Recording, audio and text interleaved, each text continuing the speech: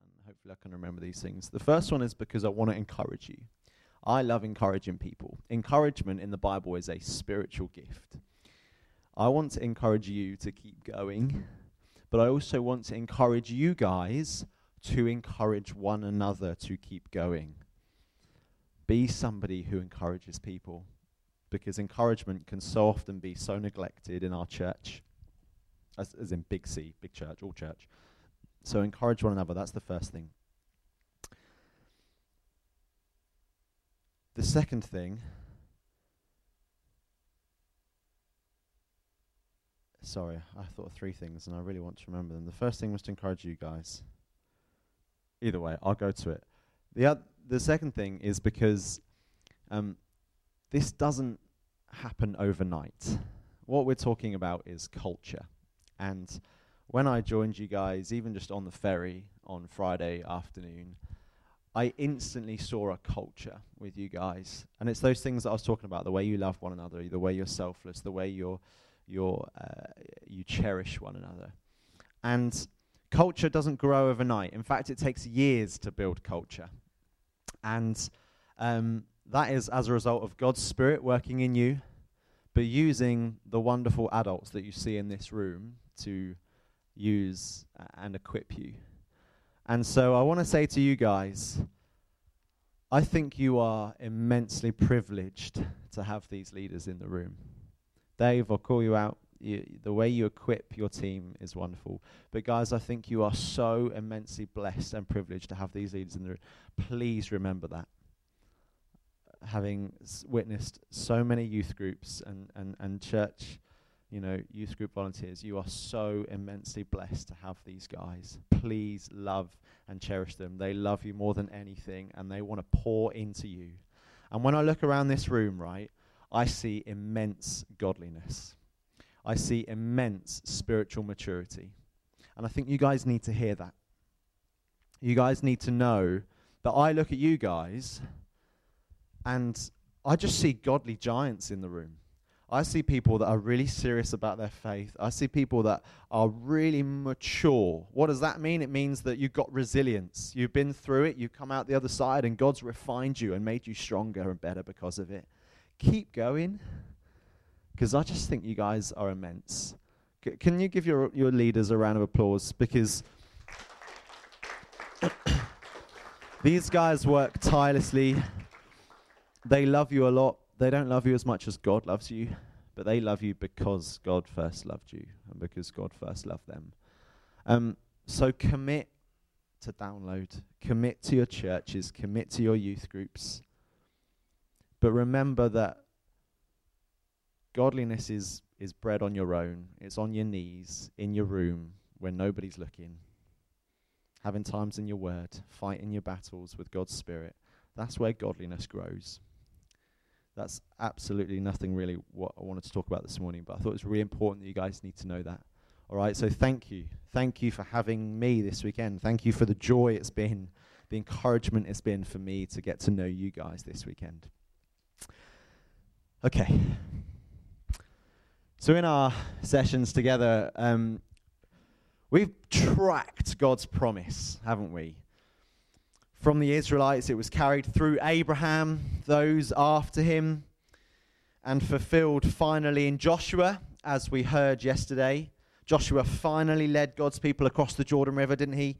Into the land of Canaan, their promised land, and God delivered the city of Jericho into their hands. And didn't we? How, although God used Joshua in this way, it was completely God's victory. Yeah, we read about the most bizarre battle plans and tactics that seemed to be completely weapon and might free. Instead, it relied completely and solely 100% on the faithful promises of God and us trusting that he would fulfill them. We've thought about the promise carried. We've thought about the promise fulfilled. And this morning in this last session, we're going to see the promise extended. We're going to see further fulfillments of this promise as we witness God's people living in their land. And we're going to think about how that same promise that we've been thinking about all weekend, carried from Abraham to Joshua, is extended even to us today through the ultimate and eternal work of Jesus. And that makes me smile a lot. So, I want to take you guys back to Disneyland Paris one last time. I know. Does anyone know what Disney's tagline is? Yes, it is literally that, Asin. It is where dreams come true. Has anyone heard that before? Yeah, it's actually all over their branding. It's where dreams come true. Good. Now, subconsciously, right, that, at its core, is a promise. Right? It's a bold statement saying, if you visit Disneyland or if you invest in anything Disney, then all your dreams will come true. Now, sadly, I haven't been back to Disneyland Paris since they bought out Marvel and Star Wars and literally built like entire lands, you know, themed around the Avengers. That basically sounds like the greatest place ever to me. But when you drive out of Disneyland Paris down this really, really long road, right, and you go through, you go under this big banner on the way out, it says on that banner,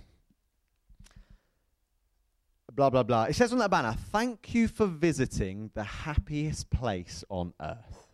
That's literally what it says. You go out and it says, thank you for visiting, or this way for you, thank you for visiting the happiest place on earth. Now, that's a pretty bold statement, right?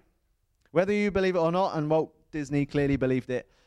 But for what it's worth, I'm really glad that they didn't say, thank you for visiting the happiest place ever. I'm really glad that they actually said the happiest place on earth, because I believe bolder than that statement is actually the place that Jesus offers us. And that's not on this earth as we know it.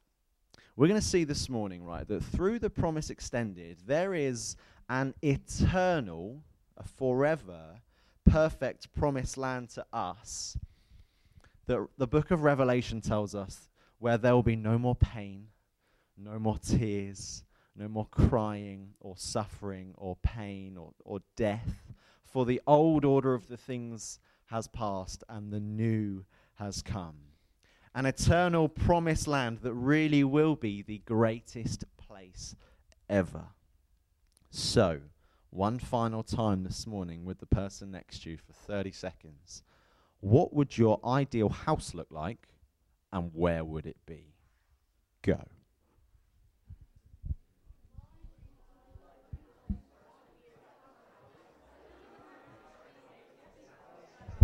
Okay, sorry, I just need to go and check something.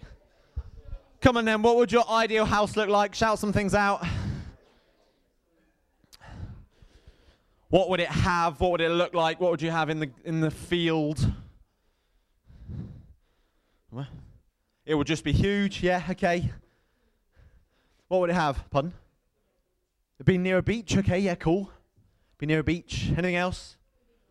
It'd be warm, a full-size football pitch, yeah, come on. In the countryside, I love that. A cottage, the cottage from the holiday. Just the, yeah, absolutely. Yeah. Somewhere near mountains. Oh, wow. That's mountains, the beach, and the countryside. Basically, just all four corners of the earth, all the way around. Yeah. Yeah, walking distance from McDonald's, swimming pool, all those sorts of things. Yeah. Great. Take your kind of, images of your perfect ideal houses and locations, and we're just going to, expand them tenfold as we come back to that in a bit when we talk about this perfect promised land. So, God's promise. Let's remind ourselves, okay, of this original promise. What were those three things? You guys are good. Joshua chapter 1, right? We read it yesterday. Let's remind ourselves of God's promise to Joshua in Joshua chapter 1, right? Verse 6, he said to Joshua, didn't he, be strong and courageous because you will lead these people to inherit the land I promised to your ancestors. And then in verses 7 to 8 of Joshua 1, we thought about this yesterday. God said to him, be careful to obey the law, don't turn away from it, and you will be successful wherever you go. Keep the book of the law, remember the first 5 books, on your lips day and night so that you will always remember it. That's what God said to Joshua in chapter 1 yesterday. Now, we can look back in hindsight, right, can't we? And we can say that Joshua did that, didn't he? He remained true to God. He obeyed God's commands. He was successful in bringing God's victory at Jericho. He was successful in bringing the Israelites into their promised land. And now, having won kind of several other battles in God's name, Joshua and God's people are living peacefully in the lands they have inherited, in the lands that God promised them. And I just want us to see that briefly this morning. So find with me in your Bibles, Joshua 23, Joshua chapter 23, okay, which is somewhere. Sorry about that bang. Joshua chapter 23. Now this is many years later, okay. The Israelites have been living in their perfect promised land for quite a while now.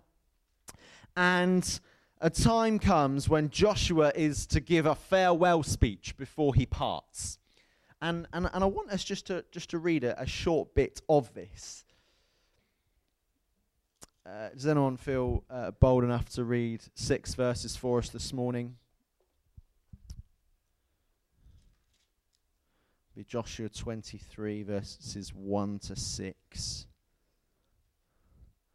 Someone be brave. Thank you very much, Imogen. That would be wonderful. Before you do that, I'm just going to pray as we read God's word, all right? Remember, we believe the Bible's God's word, and therefore every time we read the Bible, God speaks to us. Father, thank you for your word, the Bible. Thank you that it's alive and active. Pray that you'd speak to us in this moment this morning. We're perhaps a little bit tired, but Father, would you, by your Spirit, speak to us and encourage us this morning in Jesus' name. Amen. Thanks, Imogen. Joshua 23, 1 to 6. Perfect. Thank you very much. So Joshua is basically saying, look back, right? Look back and remember what your God has done for you. All that he has achieved for you. All that he has promised you. Not just in Joshua's time, but actually over like the last 600 years as he first promised Abraham. And then do you see, right, in verse 6, Joshua passes on to the Israelites exactly what God first said to him. He says, be strong, be careful to obey the law of Moses, and don't turn from it left or right. He's literally passing on the teaching to God's people that God first taught him. Joshua is saying, remember what God has done for you in the past and continue in that way. Because here's the thing, right? If we can see and know that God is faithful to his promises in the past, then friends, we can know that God is faithful to his promises now, and we can know that he will be faithful to his promises in the future. Because God is the same yesterday, today, and forever. He is unchanging, faithful character to his people. And this is why and how this promise that was inherited to Joshua from Abraham and Isaac, Jacob, Moses, all the Old Testament people, all the people in the Old Testament, that's why this same promise is then extended to us today. Do you remember I said to you yesterday that kind of in Hebrew, the name Joshua and Jesus kind of come from that same word, that same name? It's because Joshua is just this foreshadow of Jesus, right? In fact, God's people in the Old Testament are like a foreshadow of God's people all over the world now. It's like the nation of Israel as God's people was like a microcosm, an image of God's people all over the world. Remember, right? Joshua led God's people into their promised land as he took on Jericho. And Jesus will lead us into our promised land as he took on sin and death. We thought last night, didn't we, that God fought our battle for us, our ultimate Jericho. The greatest wall and the barrier in our life, this sin. A sin that ultimately puts a barrier between us and God. It's sin that drives us away from God. Our sin, our rebellion drives us away from our relationship with God. But Jesus fought this battle for us. He came to earth to live a perfect life, to embody the perfect representation of God's word lived out in human form. And he lived a perfect life. so that he could die a perfect death. Because, friends, when Jesus was hanging on the cross, okay, he was thinking of you. He was thinking of every single one of you by name. A name that he has always known since before the creation of the world. Friends, you are so known and loved by God. So much so that he gave up his entire life for you so that you could have the opportunity to live with him and be in relationship with him for eternity. And let me tell you, Jesus would have still died if you were the only person on earth. You see, by dying on the cross, right, as the perfect sacrifice that Jesus is, he was able to take on that sin. He was able to take on the penalty of death that the Bible talks about and get rid of it. He took it to the grave and he left it there, because when Jesus rose again, right, he conquered the grave and he conquered death, and therefore he broke that barrier of sin and he won victorious over the penalty of death. This is the gospel, friends. And guess what?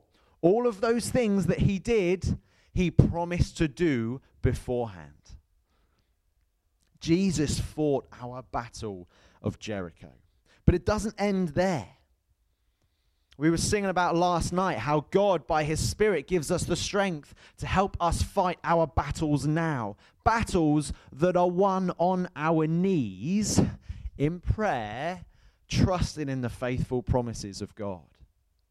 The same power that the Father raised Christ from the grave with lives in you by his Spirit if we're a follower of Jesus. God was victorious over Jericho through Joshua, and then Joshua led them into their promised land. And one day, if we know the Lord Jesus as our Lord and Savior, we too will enter an eternal land of rest, an eternal land of fruitful, perfect life in heaven, in the new creation that God is going to make. See, Jesus promises those who know him an eternal life in paradise. And let me tell you, right, our culture and the societies that we're part of can promise us no such thing beyond life on earth. God's promises are so significant in our lives because they surpass life on earth. The promises of God are not limited by death or life here on earth. They are fulfilled even in life beyond earth for eternity. Turn with me towards the back of your Bibles to the book of Hebrews. This is the last passage that I want us to look at together this weekend.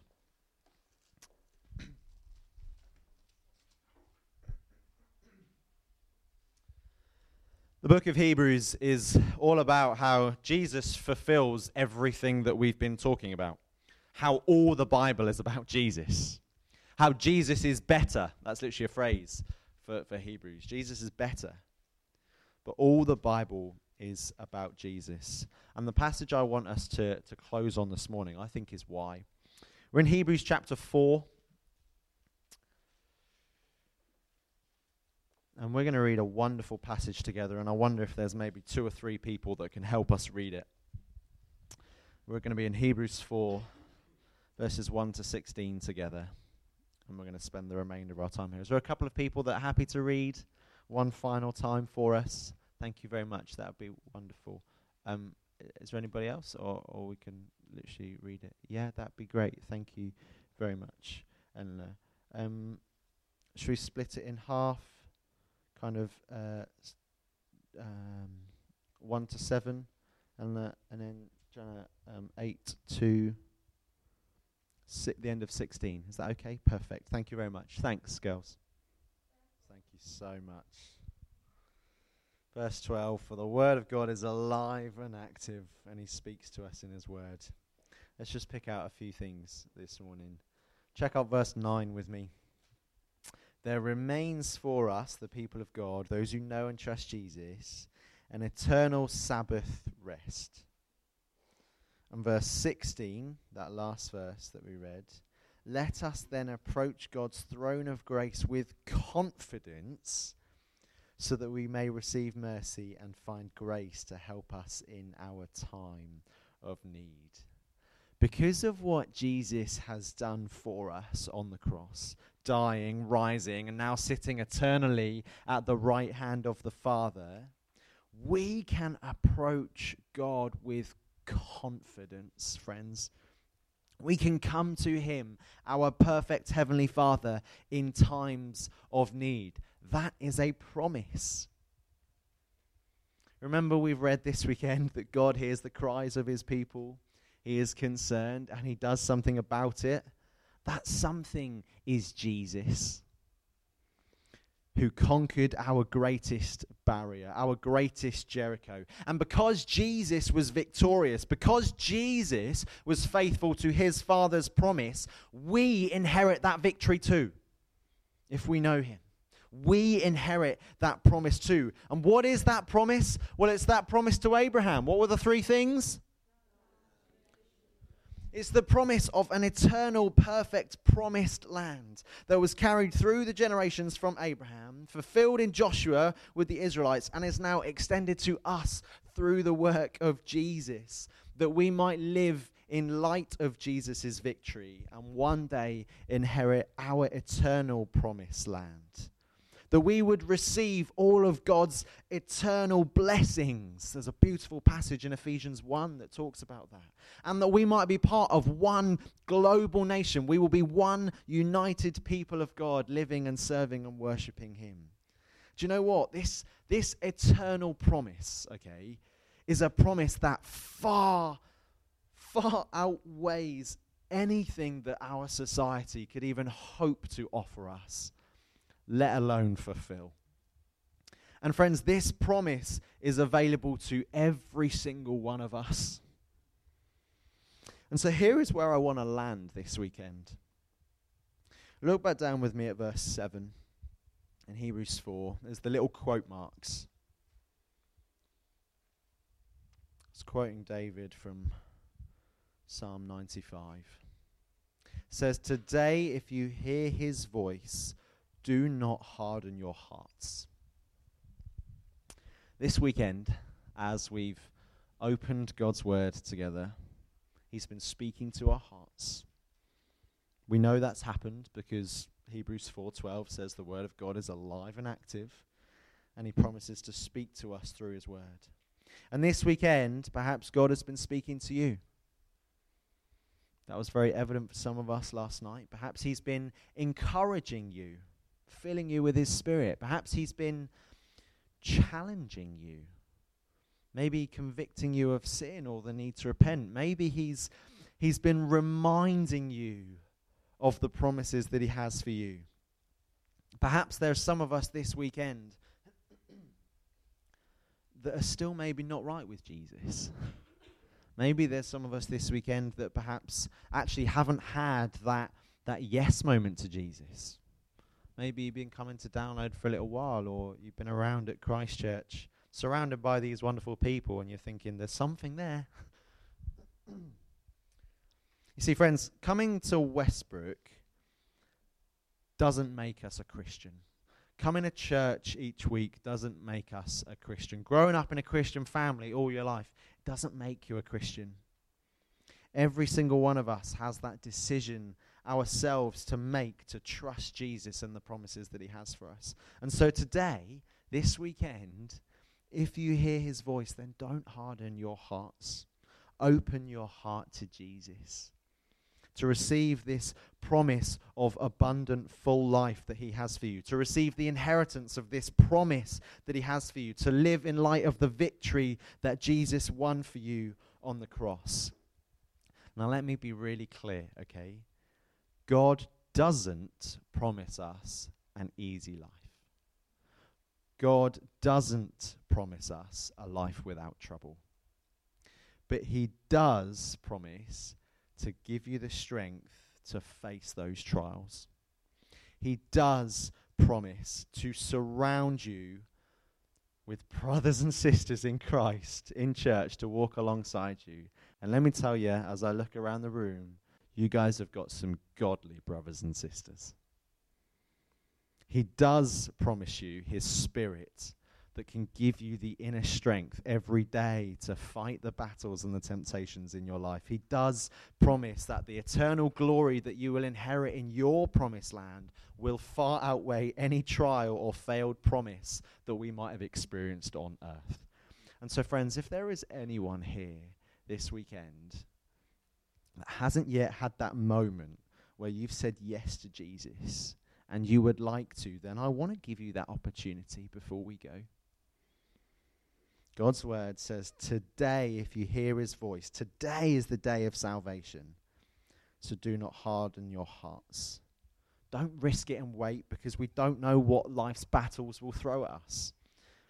But we do have the opportunity to know the God who's won the battle for us. And so I'm going to pray for us. And if you want to pray these words in your heart, then do.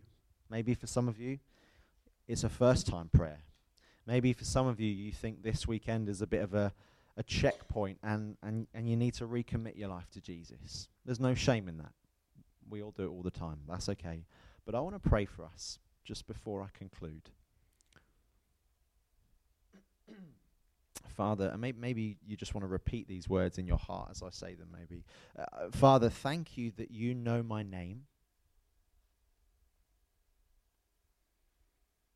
Thank you that you sent your perfect Son, Jesus,